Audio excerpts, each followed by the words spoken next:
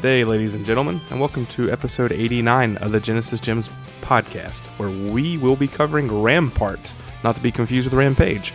But anyways, I am one of the co-hosts, Nick Stevens, and with me this time is... Aaron Hickman. Hey, hey everyone. What's up? I used to always get that confused, like when I was loading up a ROM. I'm like, I want to play some Rampage, and I click in Rampart, and I'm like, oh, that's not Rampage. Those aren't the monsters. Very similar games about destruction. That's right. Now, but unfortunately, Rampage was not on the Sega Genesis. That's right. I remember the Sega Master System. NES or my SNES days of ROM playing. That usually happened. But anyways, so episode 89. This is one of our quickest turnarounds. We had this one planned, and then we didn't quite do it immediately. Did the Sonic 3D Blast, and now we're here. And I think, what's this, like the first show in probably 6 months or more that we've just been the two of us? Whew, just the two of us. That's right. Yeah. I can't think of the last time was that long ago, and it's kind of crazy because I was just talking to Nick before the show. I was like, man, I don't remember what it's like to just talk to you by yourself, one-on-one, as friends, as equals. That's right.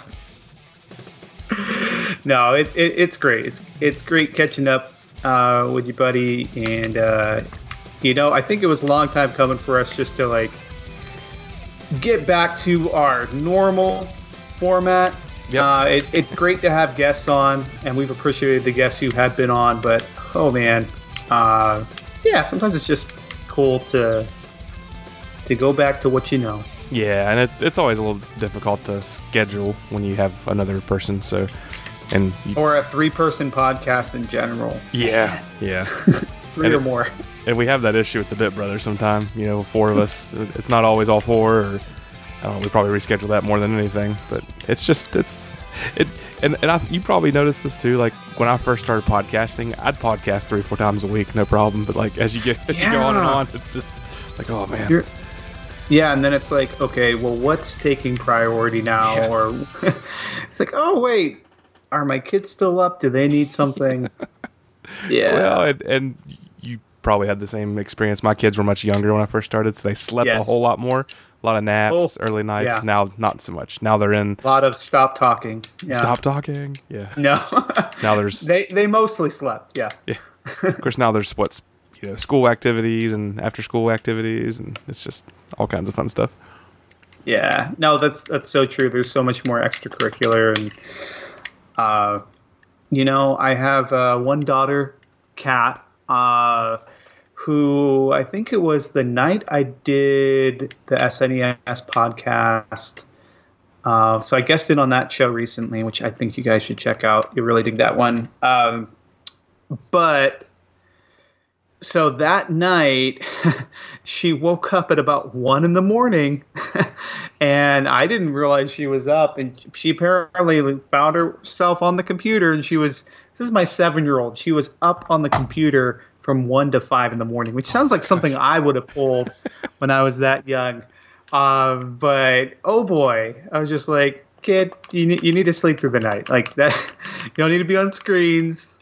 I know, summer's starting, but yeah, it's like a little mini me. Like trying to tell myself not to stay up and play video games. It's the same problem. That is hilarious. Yeah, my boys would. I think where their bedrooms are so close to like my office where I stay up late, they don't sneak out. So if they do stay up late, I did catch my oldest like under the covers with his iPod one time, like watching shows. Oh man, he didn't think I knew what was going on, but I knew. You knew. Oh, man. And how old are your sons now? 11 and 8. Crazy. Whew. I know. Yeah. Yeah, mine are 12, 10, and 7. Wow. It's going to be like teenage time soon. I know. Wow. By the time we finish Genesis Gems and cover every Sega game, we'll be elder statesmen of the podcast world. Great-grandchildren and everything going on. That's right. And they'll be doing podcasts about the Xbox 360 and how old it was. That's right. Yeah. or whatever, the Switch. It'll be the Switch. It'll be Oh gosh. telling their friends and grandkids about the days they played the Switch. It's so great. Oh, that's great. There's always people try to write rules about what's retro, but yeah, I don't know that there's a official rule out there for that. No, I think we've had this discussion before about like what the cutoff is for retro on various shows, Genesis Gems or otherwise, and it really depends on when you grew up. And the good rule of thumb is it at least 20 years old? Well, but there's another thing that comes into play, which is like, well, does it actually feel retro? I like the 20 years. That sounds good. Why not? Yeah, 20 years. But then you think back and you're like, oh, shoot, man. We're coming up on the 20-year anniversary of the Wii. Is that retro? Oh, or am funny. I just old? It's funny you say that because I just hooked mine back up like 2 months ago. The kids wanted to play it, so I bought one of those nice HDMI cables for it and got the Wiimote charged back up and couldn't find my sensor, so I had to buy a generic sensor on Amazon for like $5 and got it going again. Sweet, man. Yeah. That means I'm gonna have to play Mad World finally. I bought that game like 3 years ago. Hey, Platinum Games, man. Never put it in. They've had quite the career of hit and miss games. Oh, I know. It was like they did a Teenage Mutant Ninja Turtles game that was only out for 6 months before it got pulled. Isn't that awful? I had it, but It's crazy. Yeah, it just did not review well. Yeah. Well, I'm a big fan of Bayonetta, so Platinum's good. And I haven't played that Astral Chain yet. Have you checked that out? I have heard really good things about so it, good. but I tend to go against the grain when it comes to actually buying things for the Switch. Nah, no. I'm so far behind the curve that I still haven't played, the latest Mario or Zelda game. Which, to be fair, I am on a Sega podcast. That should be par for the course. But yeah. It'll all work out, I guess. Oh boy. I remember my kids. They used Bayonetta on the Smash Brothers a few times, and my youngest is like, "Can I play this game?" I was like, "Nope." No, Yep, sir. she is a Smash character, but you're not playing that game. Sorry, kiddo. When you're 30. Oh, that's great. All right. I don't think my kids. I don't know. My oldest have played Smash, but they played an older one. I think. No, you know what? It was when I lived with my brother for a little bit. They got to play Smash on the Switch, but otherwise, I think maybe on the Wii a little bit. Okay, cool. Yeah. I finally got used to using a controller that wasn't a GameCube controller, only because I lost my my GameCube controller I had for the Switch just to play Smash on.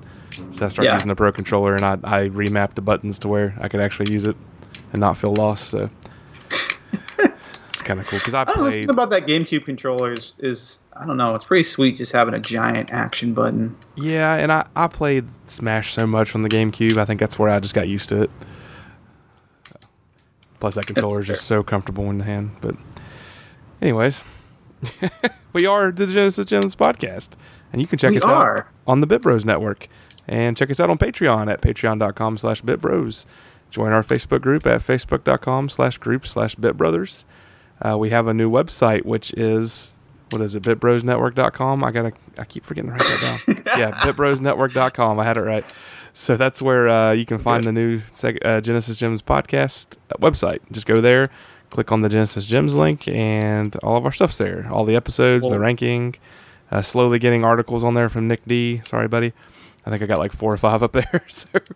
But check that out. 2 Dudes and an S is there. And then, of course, our Bit Bros Network podcast is there. You can listen to everything there. It's a pretty nice little website. So check it out. GenesisGemspodcast.com is still active. I went ahead and renewed that for another year, mainly because I forgot, not because of any strategic reason. So that's still going on. So you guys can check that out as well. But our email is also there. We love emails, so send us one at genesisgemspodcast@gmail.com. And follow us on Twitter at GenGems. And, of course, we're on iTunes, Stitcher, Spotify, all those great areas of podcast listening for your pleasure. So, there you go. And Aaron, I apologize. I did not post an Ask Aaron question, so we'll do that the next episode. I completely forgot. Shame. But I know, but I think we had we got some good catching up to do here soon. Or we already did. It's all good. It's all good. And I think we'll have some good catching up right now too, as well, with our Sega snippets, right? Test 1, 2. Now it's time for Sega Snippets. So I sent you, I think it was a picture a couple weeks ago. I couldn't get my. I bought a new TV for the living room. So then I took the old living room TV, stuck it in my game room, and my SCART to HDMI cable for the Genesis for some reason would not work with this TV. I plugged it into other little TVs and it worked perfectly. So I went out and bought the Hyperkin Genesis to HDMI cable. Yeah. And it actually works just like the SCART. The same little menu popped up. Not menu, but like the same little screen popped up when you're not actually having your Genesis on. It looks good. No lag input from what I could tell. And I was pretty impressed with it. So I like playing my Genesis on my big TV. It's just something I've always done. And as close as I can get it to those original graphics, which I know it's not quite there. Was real impressed with that. I may go look at that same cable for other systems like Super Nintendo and Nintendo, because I was impressed. It was only about $20. So it wasn't like breaking the bank. Because I think total with that SCART converter, I had bought the converter box, which was like $40, and then the Genesis SCART cable was like another $10. So, and to have that not work kind of broke my heart a little bit. But the actual cable, it worked great, and I was real happy with it. But I do hate how you have to power up the stupid cable. Like that part drives me nuts. So I did this real innovative in my book way. I bought a 6-port USB hub, and I got those 3M styrofoam, like not what am I trying to say? The 3M Velcro, stuck it to the back of my TV stand where you can't see it, and plug that into my TV, and then it powers all my USB things I need to do. So I am actually powering that cable with that, so you don't have to take up another slot on your surge protector. So it's kind of cool. Little cheap way of doing that. Sweet, man. Yeah. I've wanted to get into that world a little more, especially after picking up a Saturn and wanting to play it on HDMI. And play it better than just AV through there, because it kind of looks janky. So I am wondering which thing to get. On the higher end, I could get the OSCC dealie, which is it's an open source device. Yeah. But there's something that's sold on Amazon. There's also something called RetroTink that I think one of our listeners actually uses, one of my buddies, Sean. And I'm kind of at a loss because there's just so many different options. So, but if I have some cash just burning a hole in my pocket, I will definitely take a look. So we'll see. Otherwise, I do have the CRT sitting in my kids' room. Which they love having it in there. My girls do. So sometimes, because I don't have them all the time, so sometimes I'll just sneak off in there and play on the CRT. But there is something about having games on a nice giant TV. Yeah. Yeah, and it was real funny too, because I was going through some boxes of old retro stuff, and I finally found my old original 3-button controller. I had been using that. I think it's another is it Hyperkin or Retrobit? It's the Ryu Street Fighter 6-button Genesis controller that has a Genesis plug in the USB plug. I had one of those and it busted on me. Yeah, and I love it, but there's just something about that 3-button controller and how big it is that I love. I love wish the chunkiness. Yeah, and surely somewhere someone's made a version of that. That's someone's made it. Someone has made. I know I've seen this. There is a 6-button version of the chunky. I need that Genesis controller. Yeah, I don't mind the banana ring Batarang Sega Genesis controller. I think it's actually, if someone designed a Batarang version of the Sega Genesis controller, I would buy it. That'd be pretty sweet. I'm gonna have to Google that later. But there's just something about it, just fits my hands well. I don't know. So when we just prepping for the show, I did buy Rampart on online. I'll talk about that later. But I found the old 3-button controller, and it just felt better. I don't know what it was. I felt at home. Sit back with my original Genesis Model 2 and 3-button controller. That was good. That's good. So. Yeah, speaking of Sega snippets, I don't have a whole lot other than to say that this particular Genesis gem, as in me, I was on the SNES podcast over there proselytizing the good word of Sega and Sega Genesis and any Sega related products, just to make sure that the Nintendo people knew, what the superior system was. No, I'm just kidding. I got to hang out with Greg and Joe over there on the SNES podcast to talk about a game that is very much Sega related, because it's a crazy amalgamation of Sonic the Hedgehog and Super Mario Odyssey, but like 20 years before that, just kind of crazy. Maybe not 20, maybe like 15. But it's called Mohawk and Headphone Jack. And go check out SNES Podcast on iTunes and everywhere else, and you will find that episode. I think it's releasing soon. And oh boy, what a game. Just imagine Sonic the Hedgehog if it was kind of open world and the screen spun around a lot and there was lots of crazy gravity effects, and it's basically Mode 7 the game. It's the best way to describe it. Just make sure you play it with a barf bag handy is what I would say, because I don't know. I find it very charming and interesting, and if I was rating it on Genesis Gems, I wouldn't rate it garbage. But it is not a game for everyone, and there is a reason why people have ignored it for all these years. So check that out. And not exactly Sega related, but the fact that there was a game on the Super Nintendo that at least tried to do something in the vein of Sonic the Hedgehog was interesting. Especially since your main character can do kind of a spin dash move, and the first boss looks almost exactly like Dr. Robotnik, like the boss in Sonic the Hedgehog, stage 2 or whatever. So it's pretty crazy. That's cool. Yeah.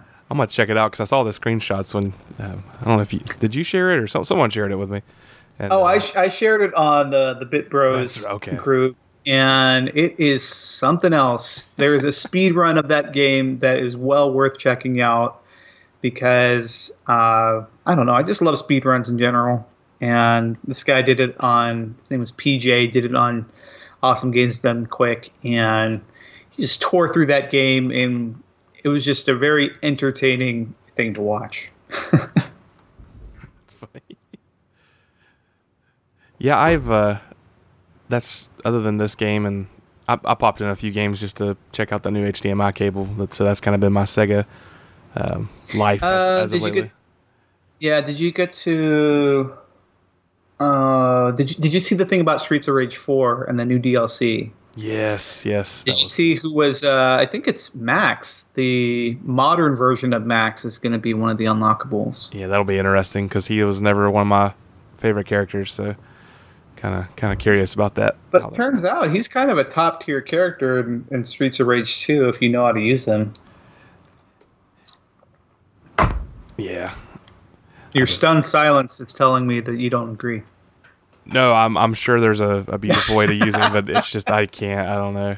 I'm just. I get you. It's all about Skate. I get it. I get it. Skate's fun. I think I've turned into more of a Blaze fan on Streets of Rage 2. Okay. But all right, that's progress. But isn't like Axel's like that like consistent guy through all, like he's always like number 2 or number 1 on those games. Like every game I've played Axel in, he's always one of the best. So he's the first guy I picked on Streets of Rage 4 until I unlocked. Oh gosh, what the heck's his name? Adam. Jeez. Adam. Yeah. Adam who like shows up halfway through. Yeah, so awesome. So, but I put a lot of time into that game on the PS4 and PS5. I have it on the Switch. I haven't played it much on the Switch because that's where I bought the physical version.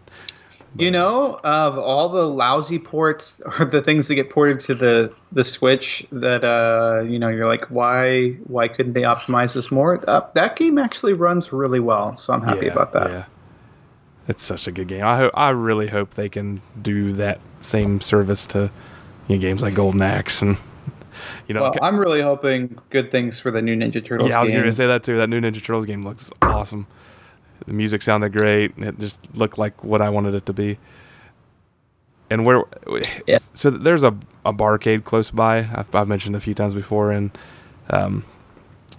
they have kind of like you can go take the kids and take the family there before 8:00 when it actually turns into a real barcade. So, and they're practicing pretty good social distancing. So we go there once a month, and they have both the Ninja Turtles game and then Turtles in Time. So like it's so much fun playing that with my boys, 3 players. So seeing this game come out now, and my youngest loves the Turtles Cypress Zone Heist on Genesis. So I showed him kind of screenshots and some trailers of that, and he got real excited. So I'm hoping it's good. I don't want to, because he had a lot of fun with Streets of Rage 4 with me. Yeah. So I'm hoping that actually happens. My youngest is huge on couch co-op. We've been playing a lot of the Hyrule Warriors. And he actually doesn't mind playing split screen. We had a good time with that. So he's sweet. I haven't played a single one of those. I haven't played one of the Hyrule Warriors or the Persona Strikers or any of those games that mix the Dynasty Warriors hack and slash gameplay with another franchise, or like the Dragon Quest Heroes. Like I've wanted to get into these, but sometimes my brain just goes, is this going to be fun at first and then get tiring real quick, or am I actually going to have a good time, or is this one of those things where like I just need to play it with a group of people to get the most out of it? And we bought it like a month ago, and the first weekend we put probably 2 hours into it, and then we didn't play it again for 2 weeks, and then just 2 or 3 days ago we put 2 more hours into it. So it's more like a play some here, don't play it for a while, play some more here. Yeah. Other than that, my oldest and I, we're big baseball fans. We bought the new show game, MLB The Show 21, on the PS5, and having a good time on that. He plays the online mode, and then does the I think it's called the Dynasty mode, where you collect baseball cards and do stuff. And then I'm strictly just like, I just want to play a season with the Braves. I don't really care about all the other crap. So we kind of he plays under my profile, and I let him do all that other junk, and I play just the season.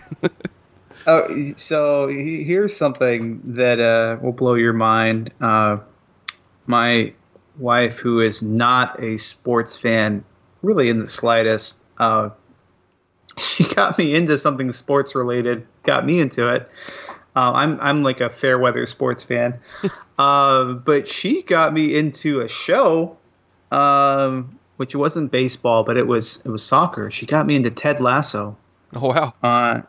On Apple TV, and it's a really, really funny, really good show. That's cool. So, yeah, it's the show about an American football coach who comes over to coach a Premier League, a Premier soccer team or football team, as the rest of the world knows it, to go coach them. And he doesn't know the first thing about soccer, and it's pretty great. And I think it started out as a Jason Sudeikis character that he did for NBC, like a few one-off sketches when they were doing coverage of soccer matches.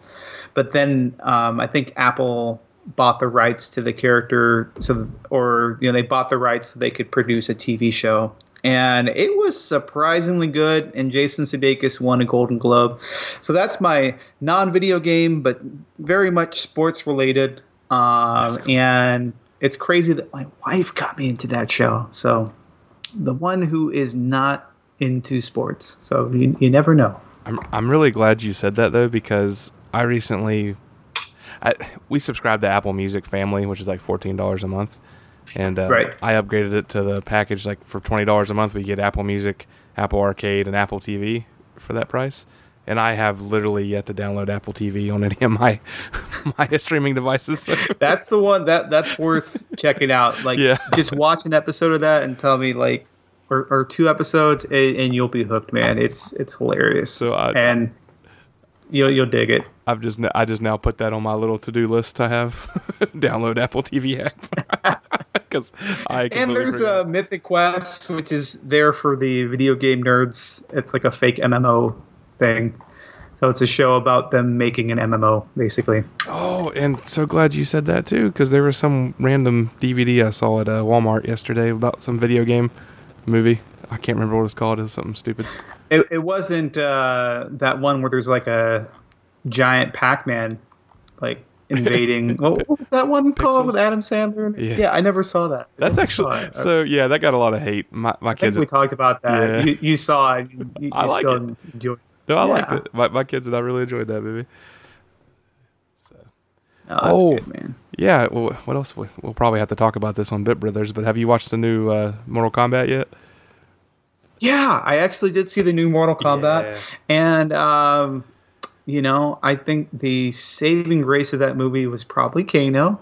Kano was If I'm awesome. honest, Kano Kano was so had good. the best lines. I felt like the main character was kind of flown in from X-Men, the animated series. Like he was just a stand-in for Morph, as in like a generic character that the writers just kind of made up so the audience could identify with someone. So I kind of saw that differently because like, should we talk spoilers here? I don't know. Just I guess keep it light on the spoilers. Okay, well, I thought his story was going to be something different. We'll just say that. I thought he was going to turn into something different, which kind of kept me on the edge of my seat. So Yeah. I kind of appreciated that in a sense that way, and I hope I can see them using, maybe if they introduce him into the games now, and so there's more of like a, hey, now that this character was just developed for the movie, maybe we can put him in the games too. I know, more than just generic MMA ability. Yeah. And like some super. Okay, so no spoilers there, but he Yeah. gets. Let's just say he gets something during the film, and you're just like, oh, okay. Not only does he has plot armor now. That's for sure. He very much has plot armor. So I did think it was kind of cool And how this that guy- tied back to and like the beginning of the movie. yeah, I think what boggled my mind was like, okay, I would say I didn't enjoy it as much as the original Mortal Kombat, but it was definitely better than the second Mortal Kombat movie. Yeah. Because it was actually did have a budget, and it actually felt like a movie from beginning to end. So And no tournament. I'm like, where's the tournament? yeah, and I'm kind of guilty of what they call that, hype beast or something. That's probably not a good term. So like maybe when the hype comes down a month from now, I'll think of it different. But I really like that movie. I liked it better than the original Mortal Kombat movie.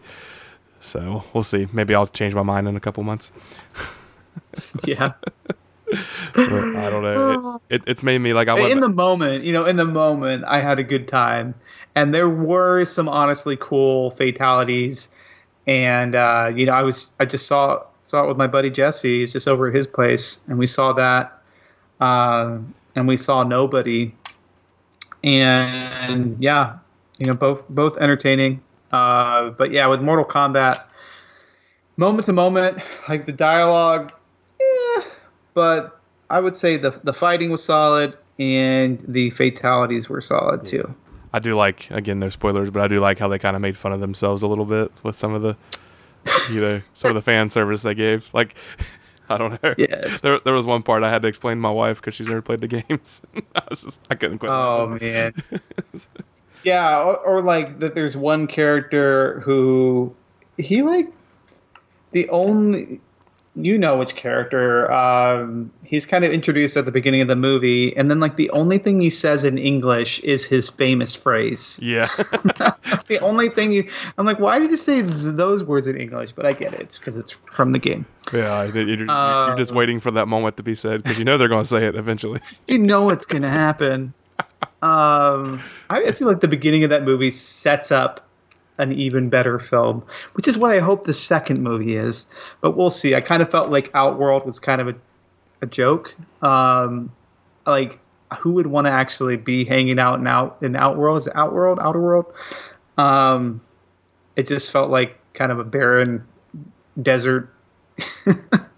Yeah, and there was a certain character that was on the bad side per se that I think could have stole the movie if they would have let him.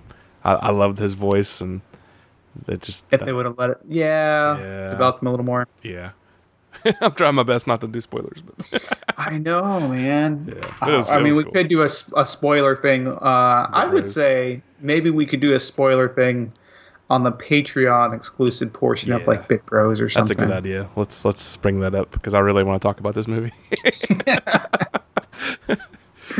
Just put in the blood code and you'll get all of the spoilers. I mean, does it make sense? Like, it may not be the best movie in the world, but I just really enjoyed it. Like, maybe it's just one of those things. Yes. No, I enjoyed it in the moment. It's more of like one of those movies for me where it's like, if I sit there and I try to comprehend what I actually just watched, it falls apart a little bit. Yeah. Or how these characters get from scene A to scene B, like they're flying across a Game of Thrones map. Yeah. Like instantaneously. Maybe because my expectations weren't high. Maybe that was the thing. Yes, that's true. If your expectations weren't high going to that movie, it'll be great. You'll have a solid, entertaining time. And plus, I didn't have to pay money to see it, so that was great. And they're already talking about sequels, which is exciting. So like that's the they have to. Yeah. I mean, they absolutely have to because they left it on such a cliffhanger, and there was no tournament, guys. Yeah, exactly. No tournament. Anyways, we should probably get off of Mortal Kombat. No, that's okay. Because I could talk about it all night. All right. I guess we could talk about the game we want to cover, right? Is that something we should do? Guardians of the Hood, right? Guardians of the Hood. That's what we're talking about today. No, that's a much different Atari game. Gotta love those Atari games. Need to play more trackballs, but we'll get into that in a little bit. But hey, Aaron, game on. Game on, Nick. Game on! Yeah, game on! Sega! All right.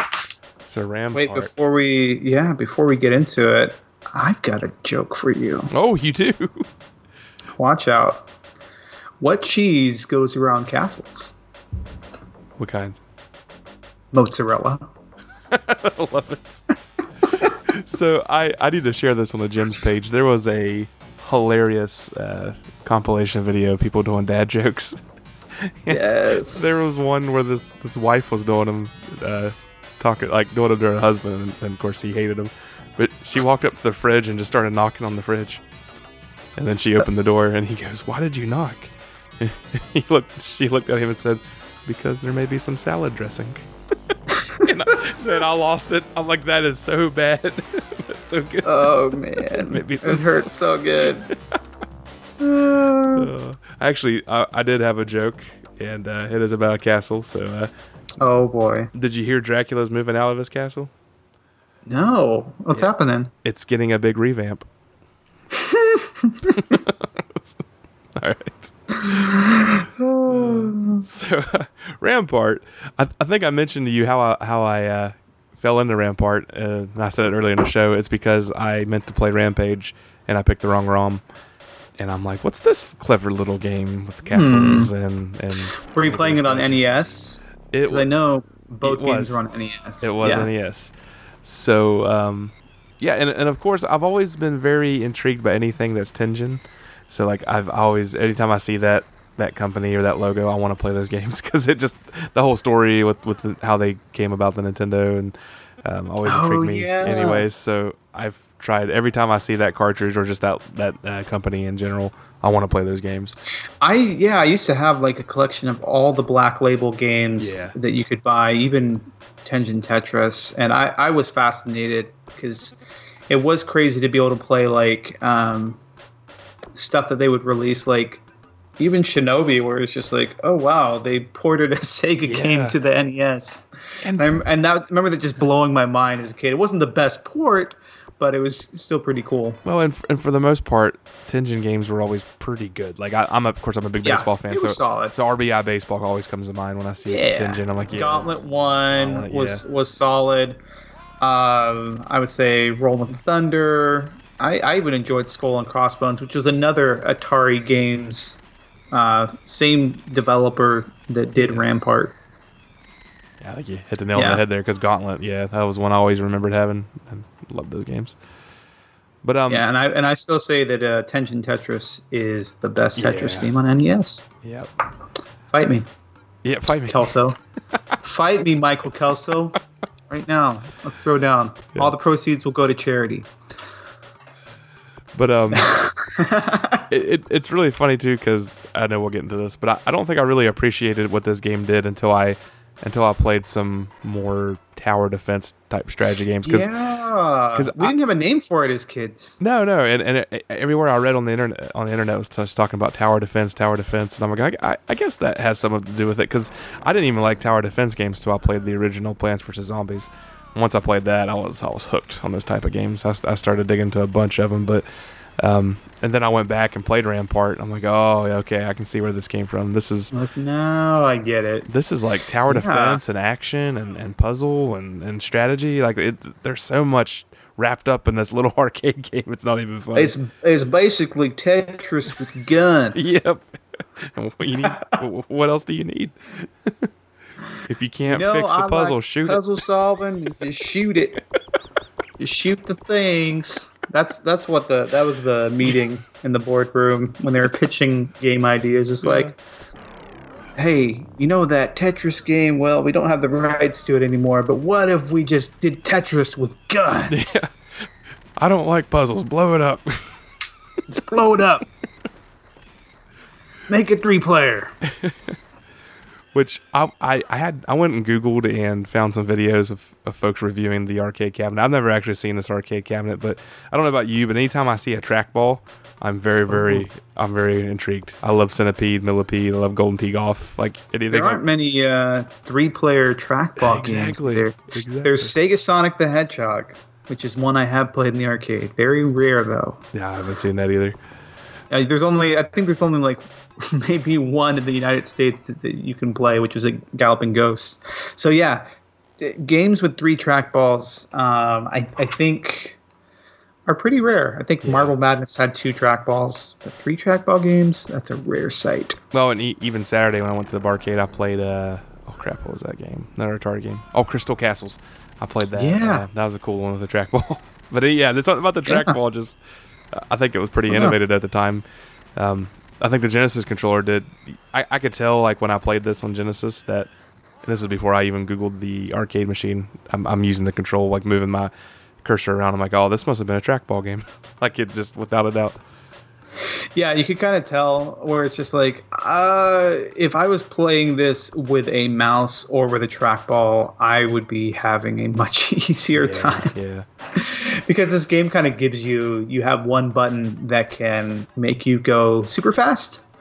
But a lot of times for the precision part of the puzzle phase of the game, you need to move a little slower. I forgot about that. Speed up so much. Yeah, you do forget about that, which it is helpful when you're trying to shoot the enemies coming at you or shooting the other players. Or the other player, I guess, because this version only has 2 players you can play. But yeah, there is it's not terrible control, it's a little stiffer. Yeah. And I played it on the Pocket Go that I have. It's just kind of an easy way to play games when I'm sitting at the couch watching TV. Right. And the controller there was a little bit more stiff than using the Genesis controller. I felt actually playing it on the Genesis was a little easier in my opinion. But man, I'm jumping ahead here, aren't I? Yeah, that's all right. If you guys want to hear about this game, go to Moby Games. But I did go to Moby Games and find some information on this. So the arcade version was actually released in 1990, and it was released in 91 for the Genesis. Of course, it was developed by Atari and published by Tengen on the Genesis. But I think wasn't it really published by Gialco? I never can say that name right on the NES. Gialco. Yeah. So it actually did have a official release. Yeah. It was a licensed game on NES, but in Japan, there was also a Konami version of Rampart, right. which is completely different. That's right. It Had like takes story the mode core to it. gameplay, story mode. Yep.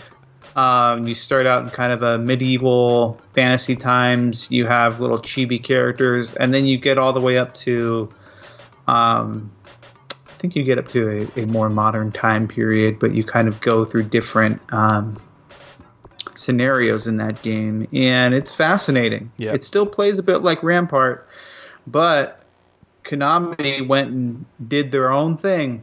That's pretty cool. Bless them. That's Konami. It's pretty cool.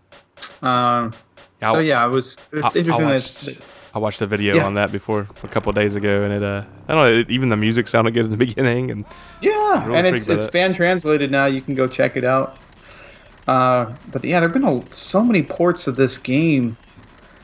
Almost as many as like Prince of Persia, where it just got ported everywhere. Yeah, I think the list on Moby says Amiga, Arcade, Atari, Commodore 64, DOS, Game Boy Color, the Lynx, NES, Sega Master System, Super Nintendo, probably more.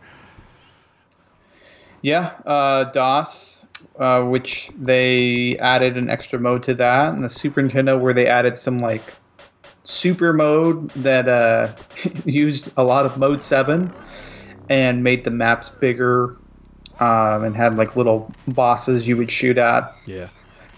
Yeah, so there have been different versions of this game that change things up a little bit. But the Sega Genesis version is very much a direct port of the arcade game, outside of a few little differences, like the music being slightly different when you're doing the puzzle part of the game.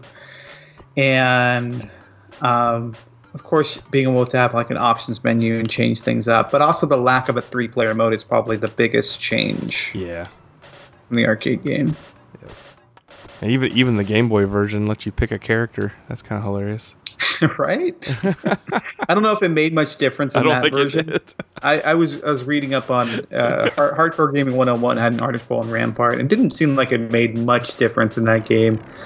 And Rampart doesn't seem like it would be the best game to port for the original Game Boy, but I swear every developer tried anyway. They're like, you know what, this thing is selling like hotcakes. We're gonna port every single arcade game known to man to this thing, and we don't care if it works or not. We're gonna try it.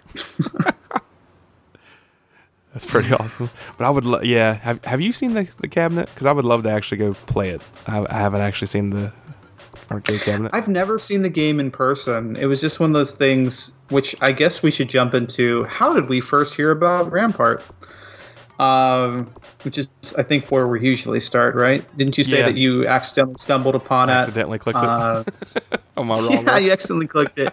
And for me, it felt like it was always a big part of my childhood, but I don't remember playing the game in the arcade even once, which is odd because I remember it being a port of an arcade game. I just remember us having it on the Sega Genesis for the longest time, and I don't remember when we got it, but it was just something that we knew was a great 2-player game to play.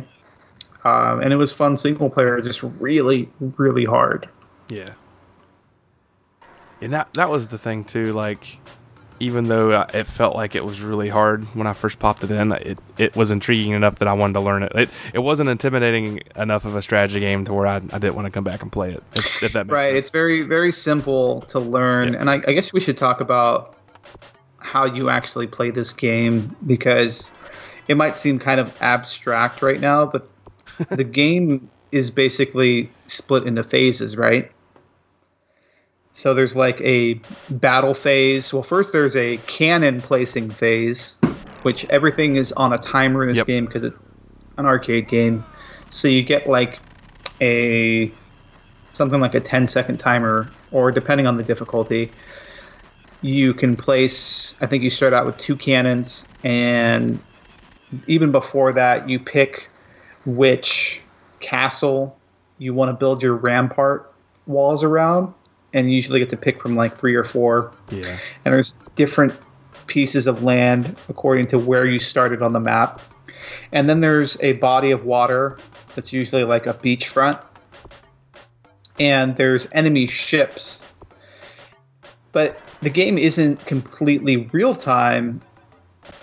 It's partially real time. There are moments where the game pauses and says, okay, now we're going to, it gives you text on the screen and tells you what phase you're in. Yeah. So the first phase is you got to place your cannons.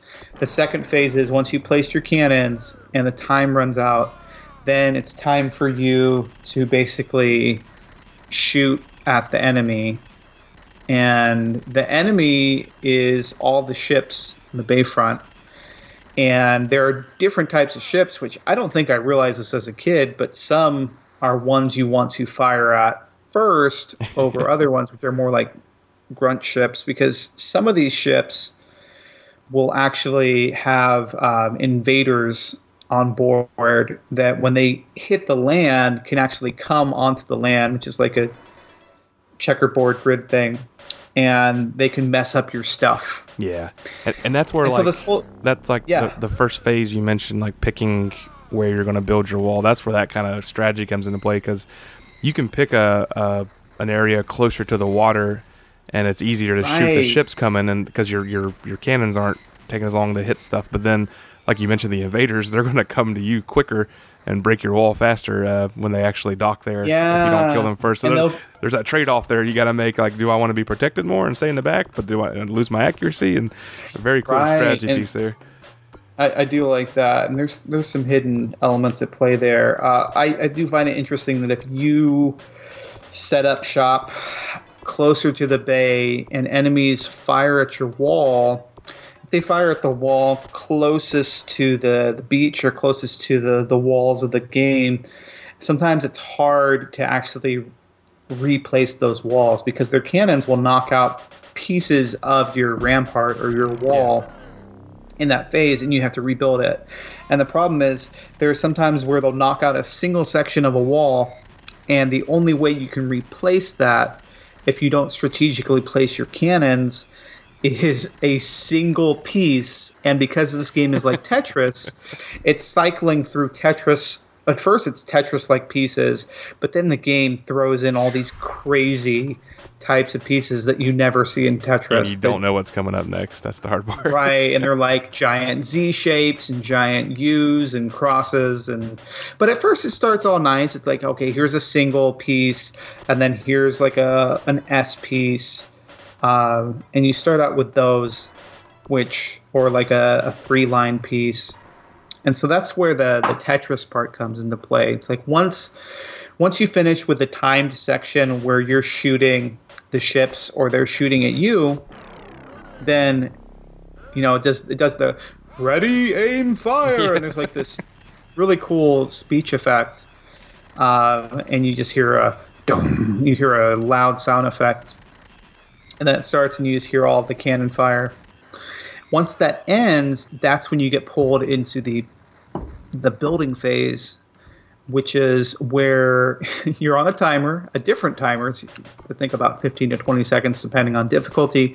And this is where you are scrambling, like all get out, to try and rebuild your base. Because in order to not lose, you have to at least have one base completely covered or one Yep. castle completely covered by rampart walls, and it has to be contiguous. You can't have any gaps at all. And if you have any gaps, then on easier difficulty, the game will be like, okay, you can start over with more firepower Yeah, or more yeah. cannons, basically.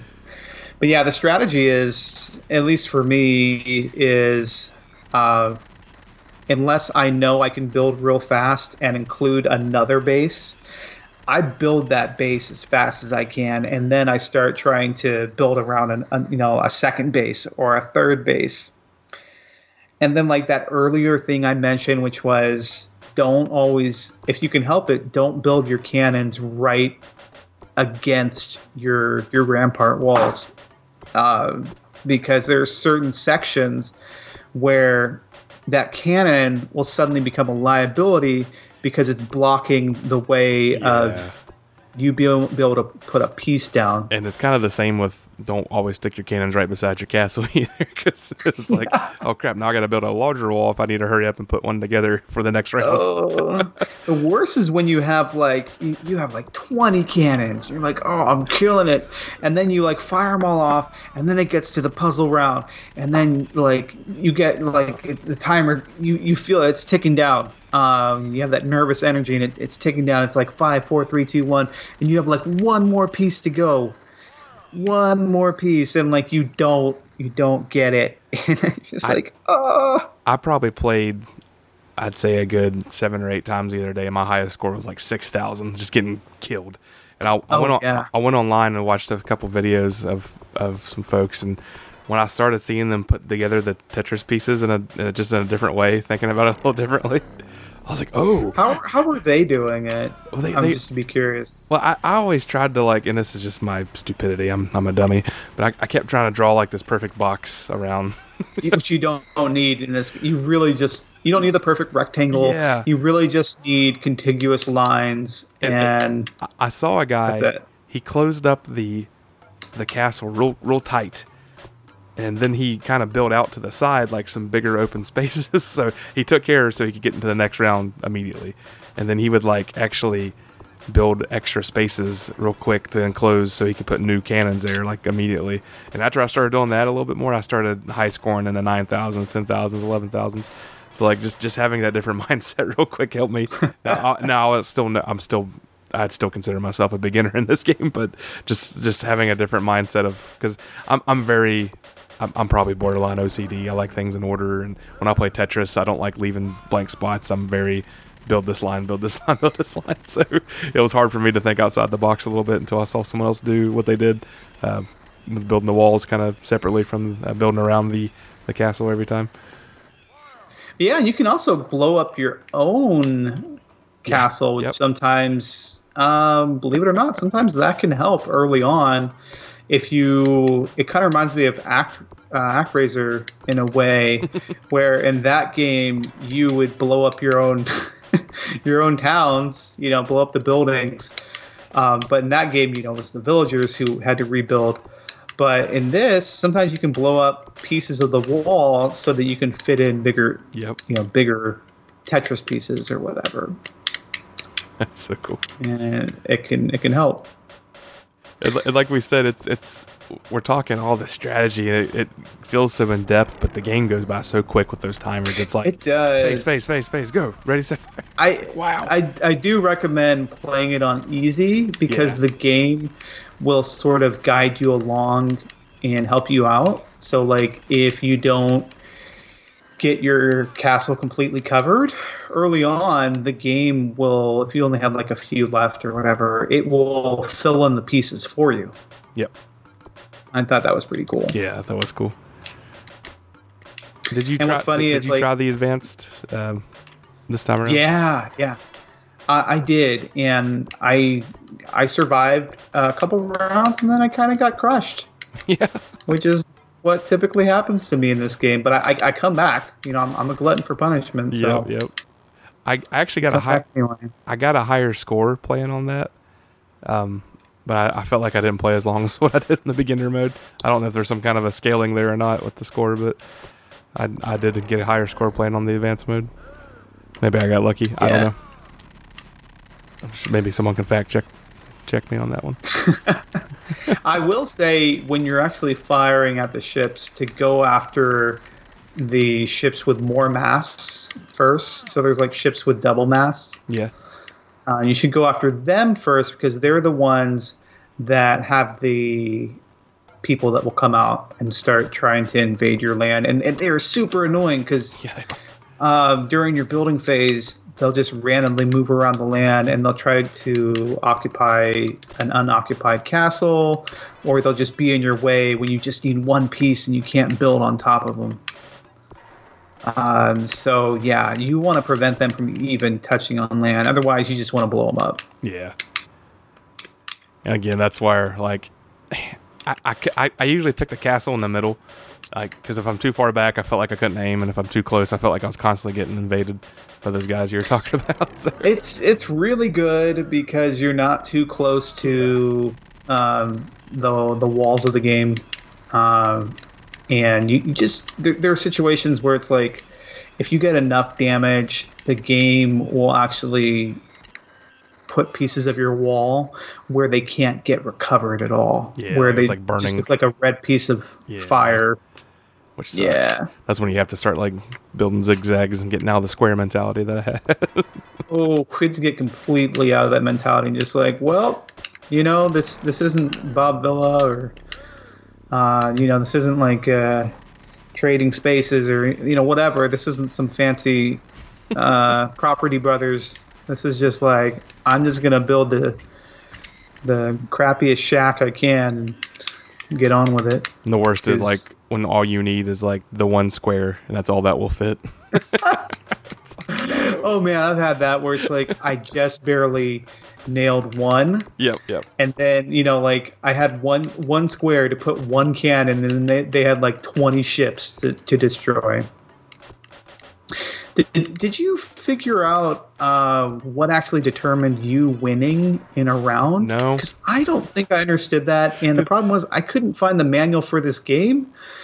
And the Super Nintendo version does it differently, where it's like if you just destroy all the ships, then the round's over. But in this one, I feel like it's more like you reach a certain amount of cannons that you have. Something, because it's built on some sort of formula like that. Because there'd be times when there were still ships on the screen, and I felt like I was doing awful, and it was like, you win, or whatever it said. Yeah, you win. It's like, maybe it's because you had superior firepower, or the game just realized, oh shoot. Yeah, I didn't take it out. I did find the manual here, and it's funny that you called them phases, because that's exactly what they're called, so that's cool. I probably said it on the screen. I just missed it. But yes, if you have the manual, tell me more about the game. Is there a story we don't know about? Well, I can absolutely read that once I find the page. Let's see. Moses went to Rampart Land. Here it is. Here's the introduction. People go. Is that the story? Yes. Yes. Actually, okay. it says, get ready to experience the ultimate test of your strategic survival skills in this addictive game of War and Pieces. Your mission... War and Pieces. I like that. Very funny. Your mission as a Rampart commander is to defend your beautiful shores against the enemy army. Fortify your fortress with powerful cannons, then let them have it. After the battle, repair the damage done to your fort by skillfully manipulating and placing vital wall pieces. Surround your castles and expand your territory to increase your power. The opposition won't be easy. The invading forces will employ gunships, flagships, troop carriers, and anything else they've got to stop you. Defend your turf successfully, and you'll move on to conquer other landscapes. If playing against the computer isn't enough of a challenge, take on a friend in an exciting two-player war. Place your pieces, aim your cannons, and fire away. Rampart requires both fast hands and fast thinking, so whatever you do, don't lose your head, because you will if you lose. Oh man, you will. I don't know if you've played this two-player. Yeah, but there's a guillotine. There is right? a guillotine scene Yes. that I really appreciated when I was a kid. Especially if I played this against my older brother, and I happened to cream him at it, and I was like, oh yes, this is the best part. Yeah, I can't. But then when he'd win, I'd be like, oh man, do you have to do this? Does this have to happen? Come on. And it seemed violent when I was a kid. I was like, oh man, this is like Mortal Kombat. Taking the head off. Right Little down did up. I know that was real life. It was the French Revolution. I always remember Johnny Cage's fatality in MK2's right down up. You'd uppercut your head right off. Yeah, I don't see anything in the manual that talks about it. It just says, destroy their ships, carriers, troops, and successfully rebuild to survive and win. And then Okay, but it doesn't tell you the different types of ships or anything.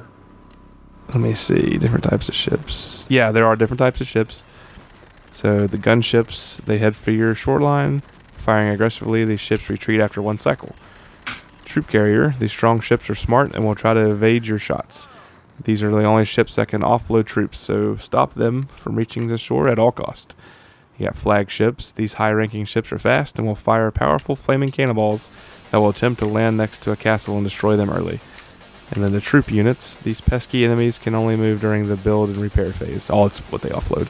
They will attempt to land next to a castle and destroy it following battle. Destroy them with cannon fire or surround them. Oh, I didn't think about that. Yeah, did we talk about how you can only... You have a limited amount of shots, right? You've got this cursor that moves around, like you're pointing a gun at the screen, which I would love to be able to play this game with a light gun, to be honest. That would be the best. Cool, yeah, I didn't think about that. I would love that version of this game. But you can only fire off as many shots as cannons you have, and then it kind of goes on a reload cycle.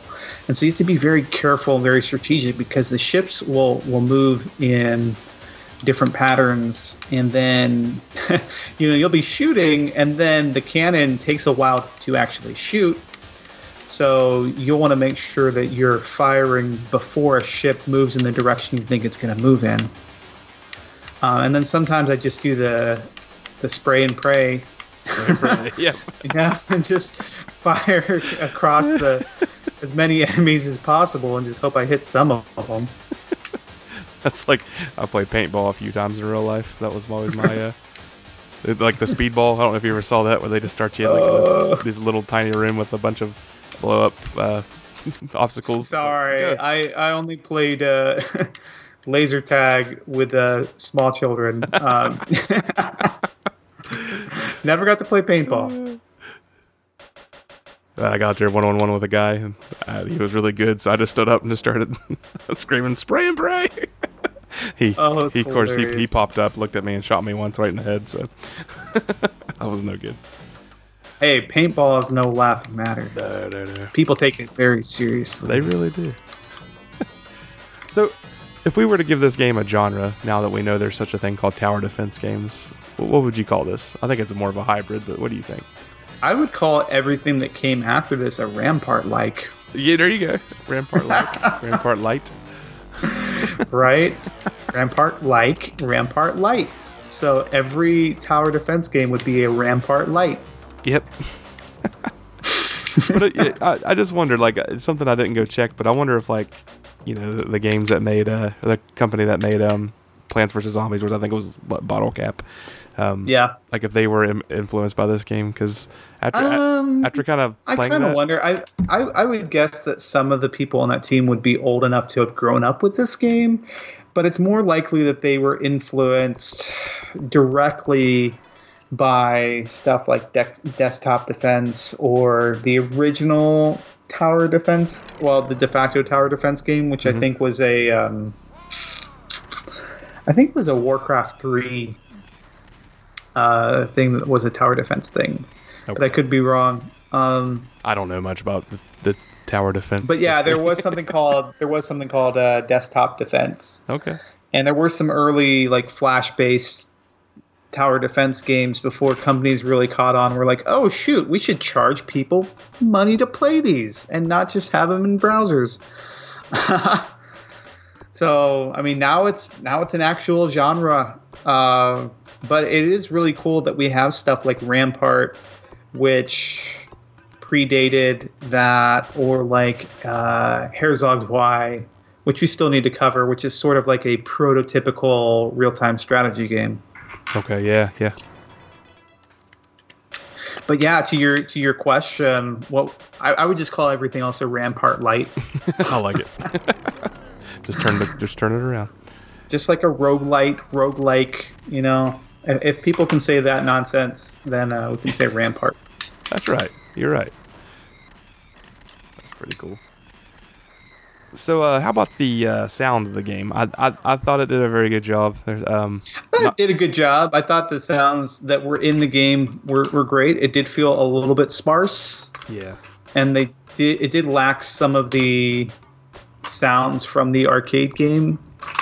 But overall, it was pretty solid, and I liked the when you died or when you played against 2-player and they died, you hear the doon doon doo doo doo doo doo doo doo doo.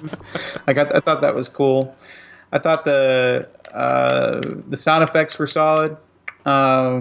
Maybe not as cool as like Gauntlet 4, which came later, but I mean that music in that game's epic. But it was solid. It was a solid effort. And I do think it's odd that they changed the music during the puzzle phase, but you know, wasn't bad. Kind of had almost like a surf beat to it. Yeah, that's true. Which I thought was funny. But they kind of gave it more of a thinking man's part, and then the I like that the music kind of gets faster as the time runs out. Yeah. Yeah, so that was a nice touch. Yeah, absolutely. I like the little jingles, like when you actually cover up a castle, and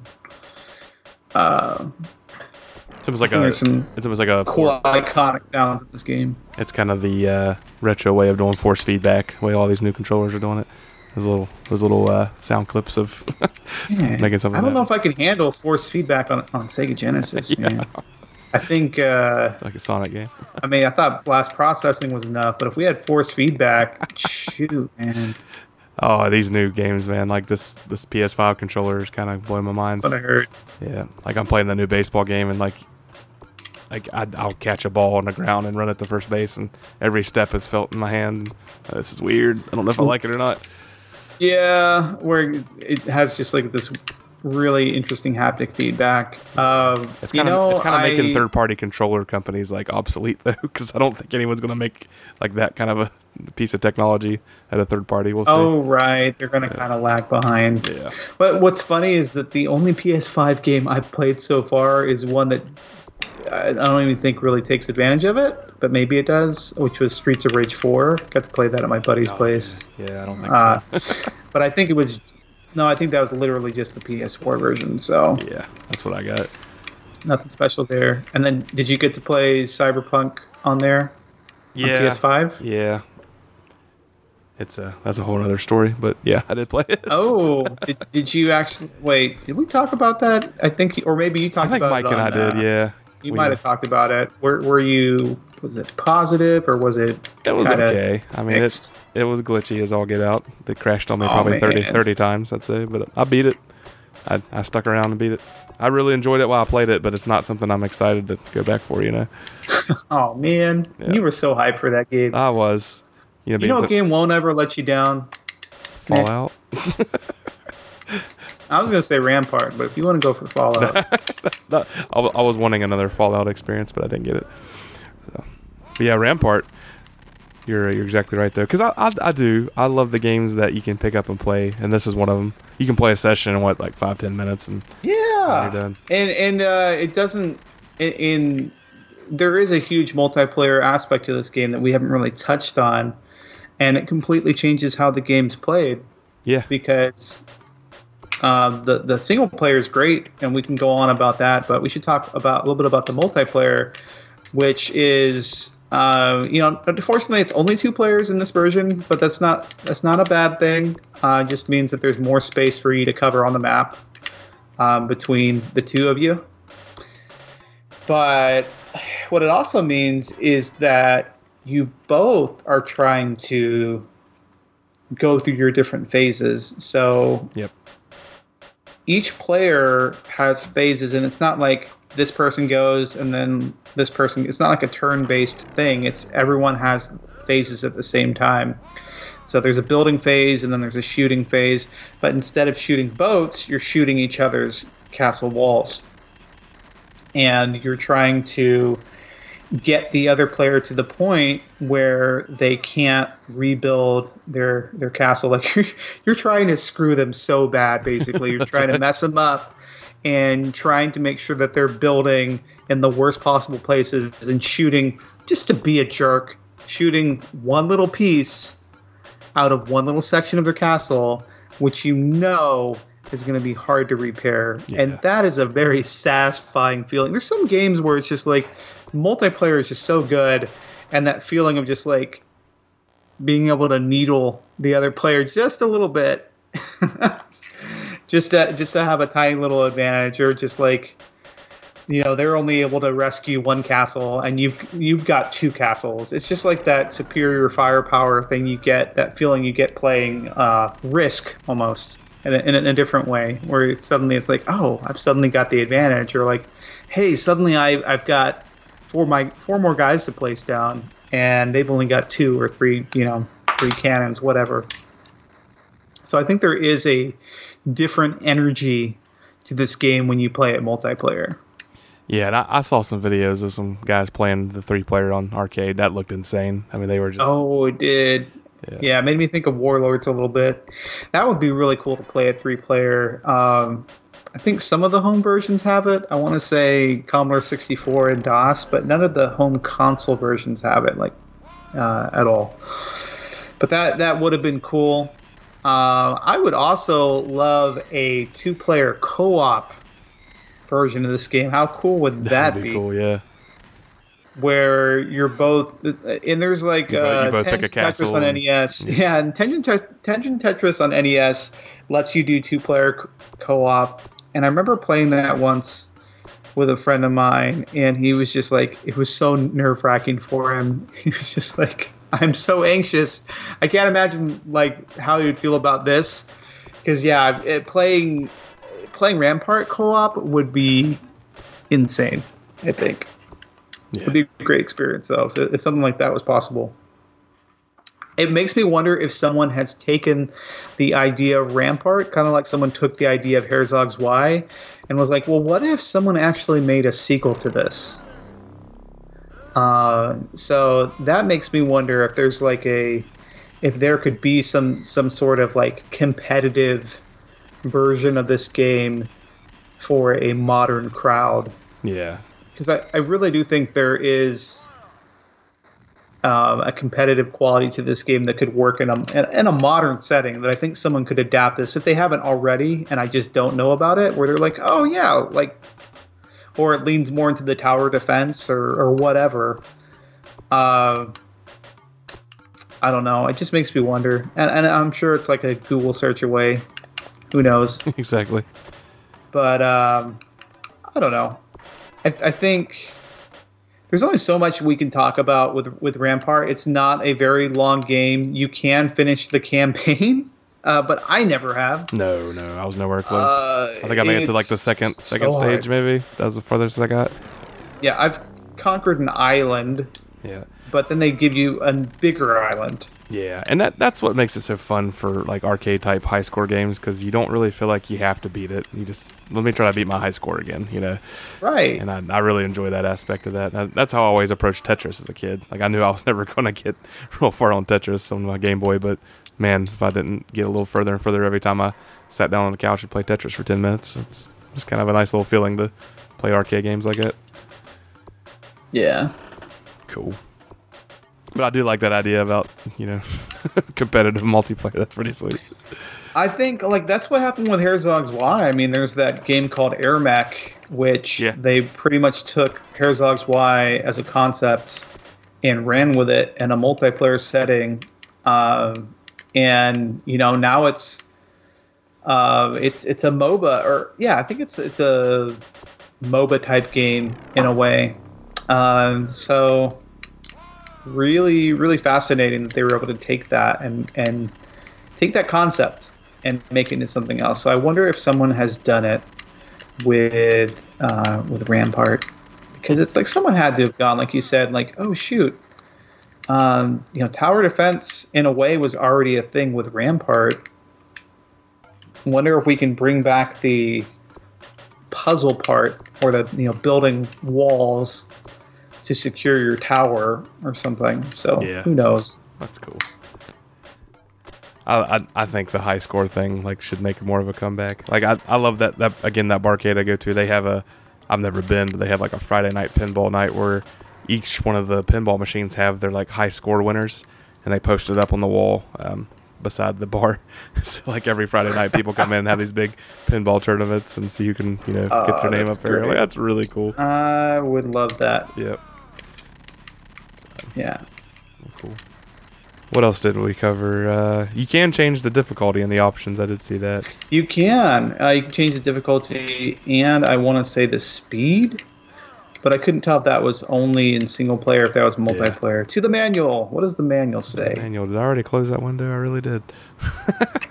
Don't you Come love on, Nick. I know, man. Come on, slipping in the job. It's this stupid new Mac I got. I keep hitting the wrong button. That's my problem. It's the return of the Mac. Return of the Mac.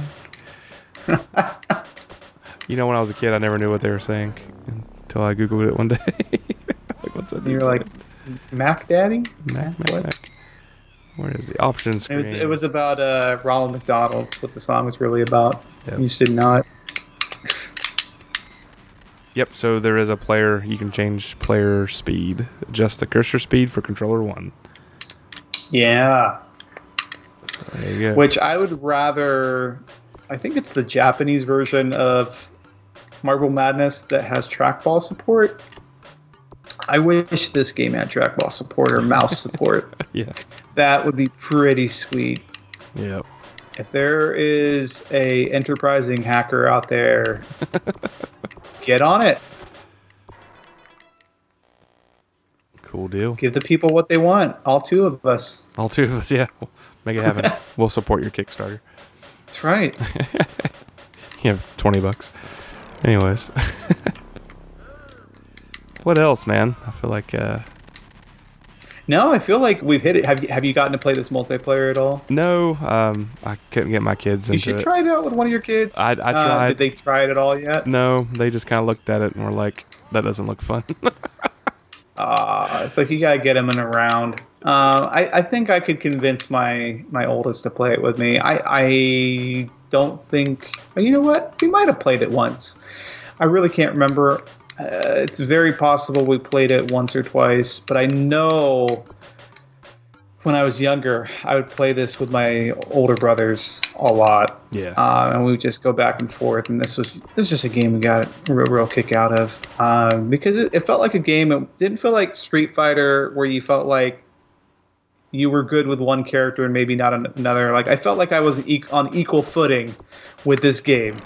I had the same level of strategy and know-how that my older brothers did. And it wasn't like a hockey game where I was accidentally scoring on my own goal because I was dumb. Yes, that really did happen.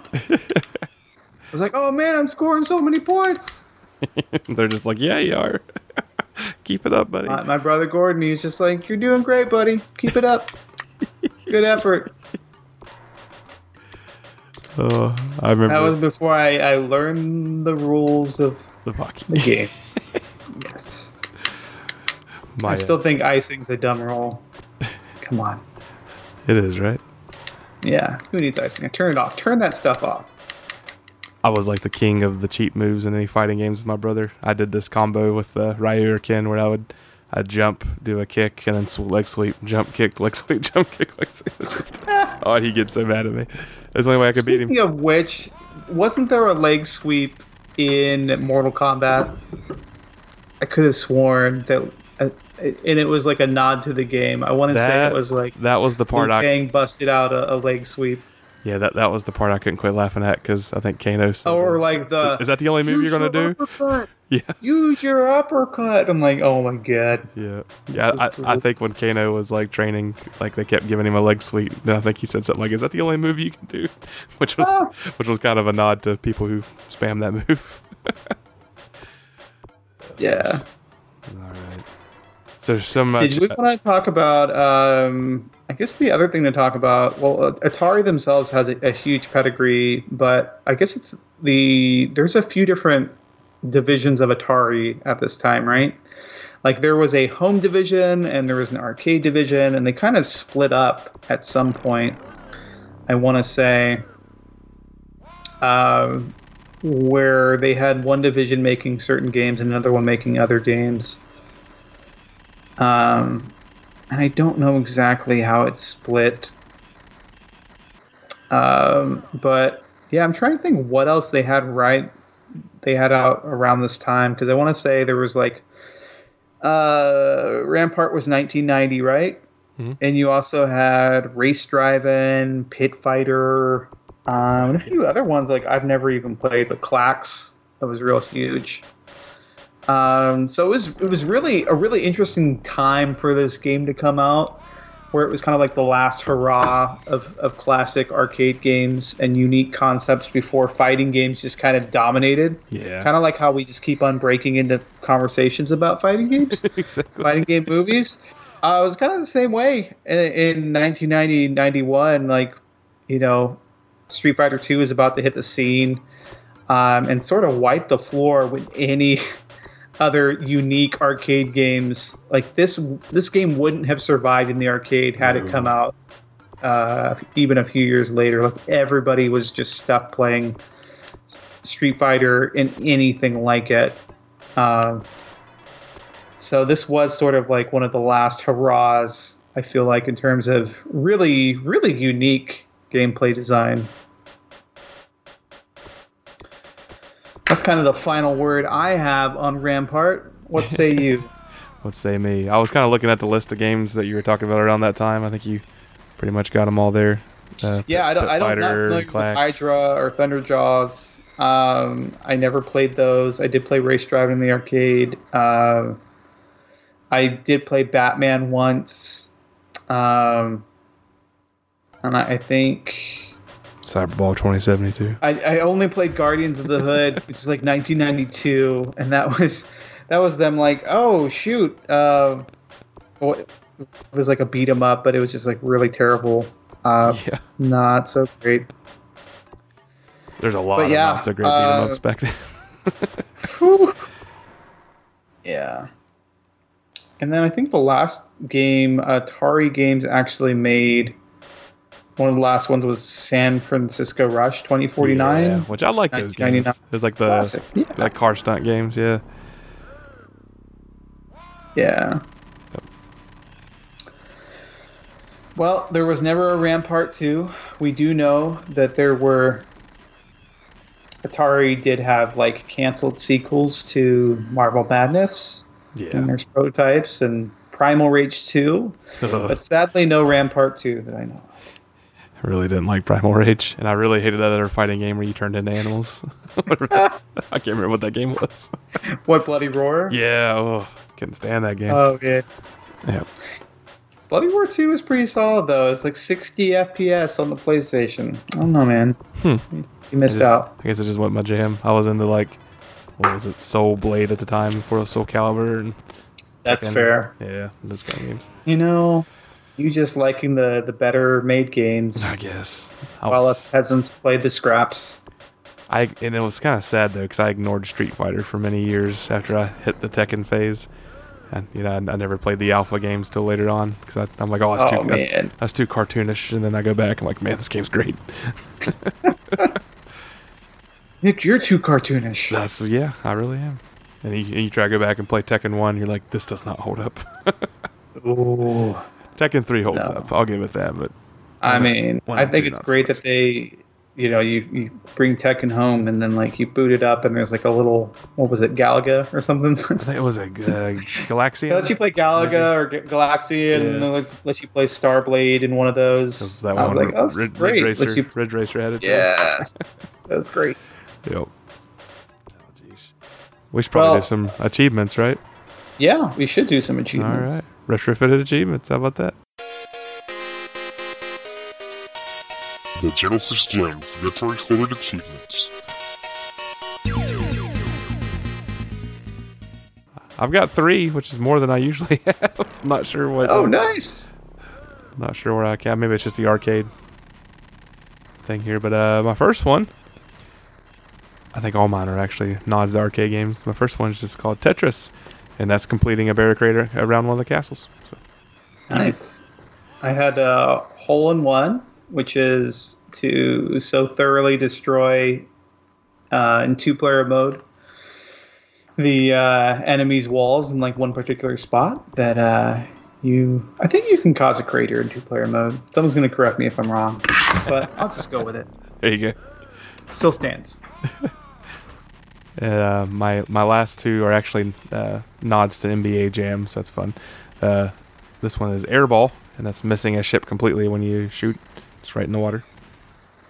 Nice.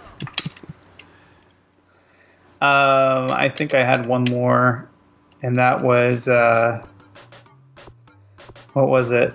Oh, Better Than Aaron, which is beating the game, because I've played this game for most of my life and I've never seen the ending. So if you see the ending, let us know, because you are definitely better than Aaron. You get to put a pirate in the guillotine. That's right. Right. My last one is From Way Downtown, and that's hitting a ship that's in a corner furthest away from your Corner castle. pocket. Corner pocket. Nice. Side pocket. That's going to be a good one to cover. Oh yeah. Excited for that. All right. Well, let's go ahead and ask the big question here. Is Rampart on the Genesis, is it a gem? I don't know. We'll find out. Is this game a Genesis gem? Is it good or is it garbage? Moby ranking for this was right at, and this is the user score, 3.4 out of 5, which kind of shocked me. I thought it'd be a little higher. Yeah. One of the notable reviews came from Mean Machines back in January of 93. Gave it an 81 out of 100 and said, to be considered as a 2-player Cannon Frenzy only, because of 1-player mode, it just won't stand the test of time. All in all, though, it's definitely one of the best combat games for the Mega Drive around. Interesting. And of course, we ask you guys, the listeners, what you think of this game, and we do post that on the Bit Bros group page. And you can find that page at facebook.com/group/bitbrothers. And we asked this question back on April Fool's, so hopefully no one thought it was, an April Fool's joke. But Michael Kelso is the first person to respond and says, give up on Sonic 3D? I don't blame you. Thanks, Michael. And I'm going to pronounce his name right this time. I need to write this in the notes so I never forget this. But Josh Diekman, I'm so sorry for how many times I've probably slaughtered your name. He and I actually kind of went back and forth on the post here, me apologizing to it. So I'm going to give him a big shout out. Thanks, Josh Diekman, for always being there and supporting us and commenting. But he says, I haven't played the Genesis version specifically, but Rampart is a gem. It still holds up even as a very early strategy game, and its roots as an arcade game mean it doesn't slow down and stays engaging. And the last one comes from someone you're probably familiar with, Gordon Hickman, who says, Oh, hey. Who says Jim. Yeah, I definitely played it with him when I was a kid. So that's awesome. My older brother. That's cool. So, Rampart for me, I'm actually going to say this is a gem. I love this game. Hey. After getting it again and putting it in the Genesis, I've had a blast. Like the past few weeks where we knew we were going to do this game, I played it probably once a day, and I played it on my break at work the other day and had a blast with it and popped it in for 30 minutes the other night and played it. And actually I want to say Saturday, because we were supposed to record this on Sunday, I probably played it for 2 hours straight and it wasn't even taking notes. I just sat there and played it, and I'd listen to a podcast and do the same thing. So the fact that this is a strategy game mixed with puzzle, mixed with a little bit of action, and being able to play a whole round in 5 to 10 minutes is kind of mind-boggling that they were able to fit that much depth and that much strategy and that much thought into an arcade game. So big props to Atari for even making this game back in 1990. And being able to do that. So to me, I think this is kind of a forgotten game, and I don't think people give this enough recognition as they should. So, and like I said, with me, it was more of a, oops, I accidentally hit Rampart instead of Rampage. So, but this game to me is a gem. I definitely think it's worth anyone who's ever not played this, don't let the graphics fool you that they're not the most engaging. Yeah, it's not the most flashy. Yeah, but it's fun. It's fast paced. It controls well. It makes sense.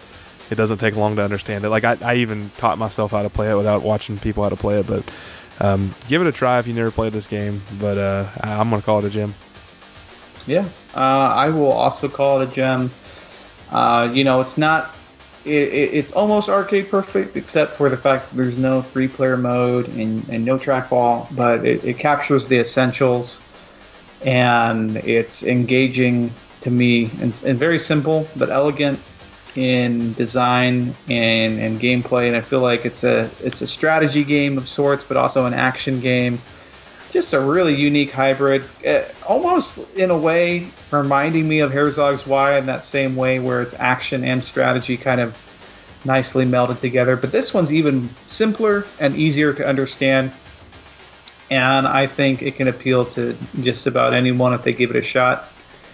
The only knocks I really have against the game, even though I still think it's a gem, is lack of 3-player mode, and I would say because it is kind of a bare bones port of the arcade game, it didn't quite get as ambitious as the Super Nintendo version or the DOS version, or go full on crazy like the Famicom version. But as they say in other parts of the world, it does what it says on the tin. It is Rampart, and it's all about Ramparts, and it's an arcade smash, and that's what it does. And you know what? It is one of those games where there are some games where you put in, you play for 5 minutes, and you're done, and you go off and play something else. But this game does have a addictive, one more go quality to it that just keeps me coming back. It's a game that I can find myself losing an hour or 2 hours just playing, just trying to beat my high score. And not getting so frustrated or feeling that the game was too cheap. It always felt more like, oh, well, I could have used better strategery or done something better on my side to make things go better. Now, I would be interested in like taking a Game Genie and going like, oh, what would this game be like with an infinite timer? I would just build like around the entire perimeter of the island, and then I think the game would just end and be like, oh, you have superior firepower. But that's something I will try later, maybe. But as it stands, I think this game is a gem. I don't know where we will rank it. But yeah, it's a solid gem for me. Awesome. Well, we'll definitely lay the gavel down and call this a gem. And speaking of ranking, I'm going to share my screen, Aaron.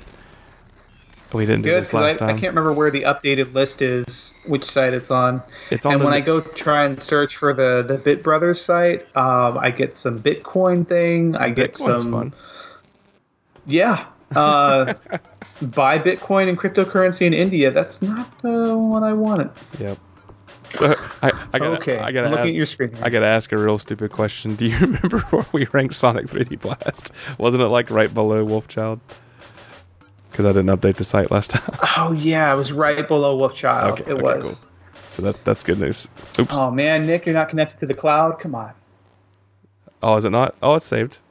Should be good. No, I'm just kidding. I thought you changed it last time. I'm just picking on you. Okay, so Sonic 3D Blast. Listeners, you're getting the. Oh no, I think it was right below. Oh, Wolfchild. what am I doing? You're right. Wolfchild fans are rioting in the streets as we speak. Well, they would be, but they haven't heard the episode yet. But they will be. That's right. I don't like Google Docs interface, so that's the problem. What episode are we on? 89, 88? Hey, hate the player, not the game. That's right. That's awesome. Okay. So we're going to say this is a gem, of course. And where is that going to rank? So what's our lowest gem? Our lowest gem, let's see what our lowest gem is. Michael Jackson's Moonwalker. Ooh, Man, I think it can go up here a little bit.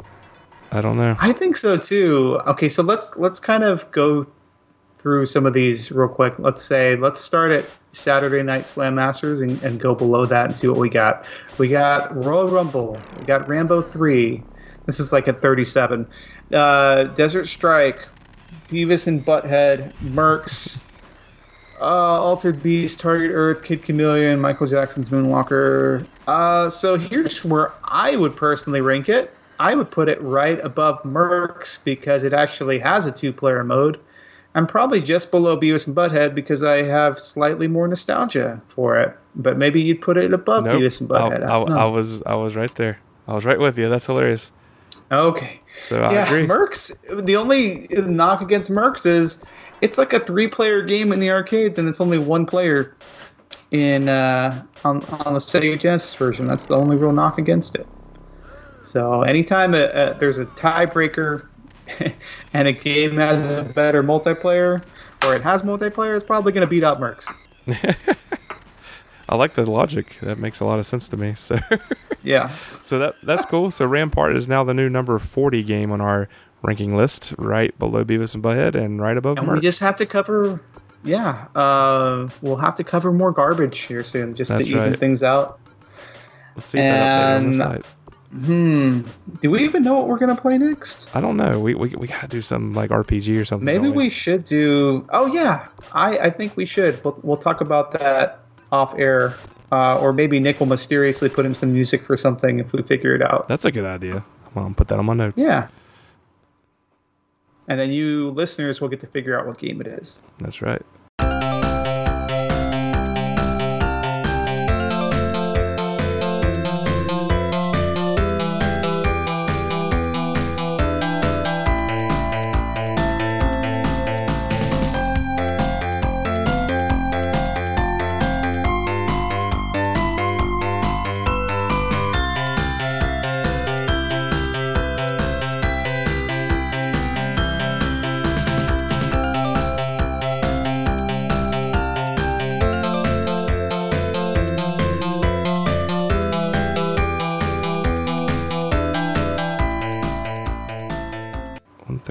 You're seeing. I'm sharing my screen with Aaron. He's seeing all the junk I do on. Sweet. All right, cool. Well, awesome. Yeah. So check out the music we just played and join us next time. We're going to do something a little fun, something we haven't done before. Yeah. I guess that's the point of an episode by game podcast. Something we've never done before. I'm getting tired and I'm rambling. That's all right. Maybe it's time for another EA game. No, I don't know. We'll figure that out. We did a lot of those, didn't we? We've done a lot of EA. Well, they're just prolific on the system. Let's be honest. Yep. All right, man. Well, I don't have anything else to share. I don't either. Just keep on rocking in the free world. That's right. Springsteen. And I will catch you all later. All Good right. talking to you, buddy. Catch you later. You too, man. See ya. Yeah. Thank you for being a gem. Played you once and now I'm back again. Your card is true. You're the pearl in my Sega world. And if we threw a party, invited all the hosers we knew, you would see the greatest game would be for me. I put the card in and I say thank you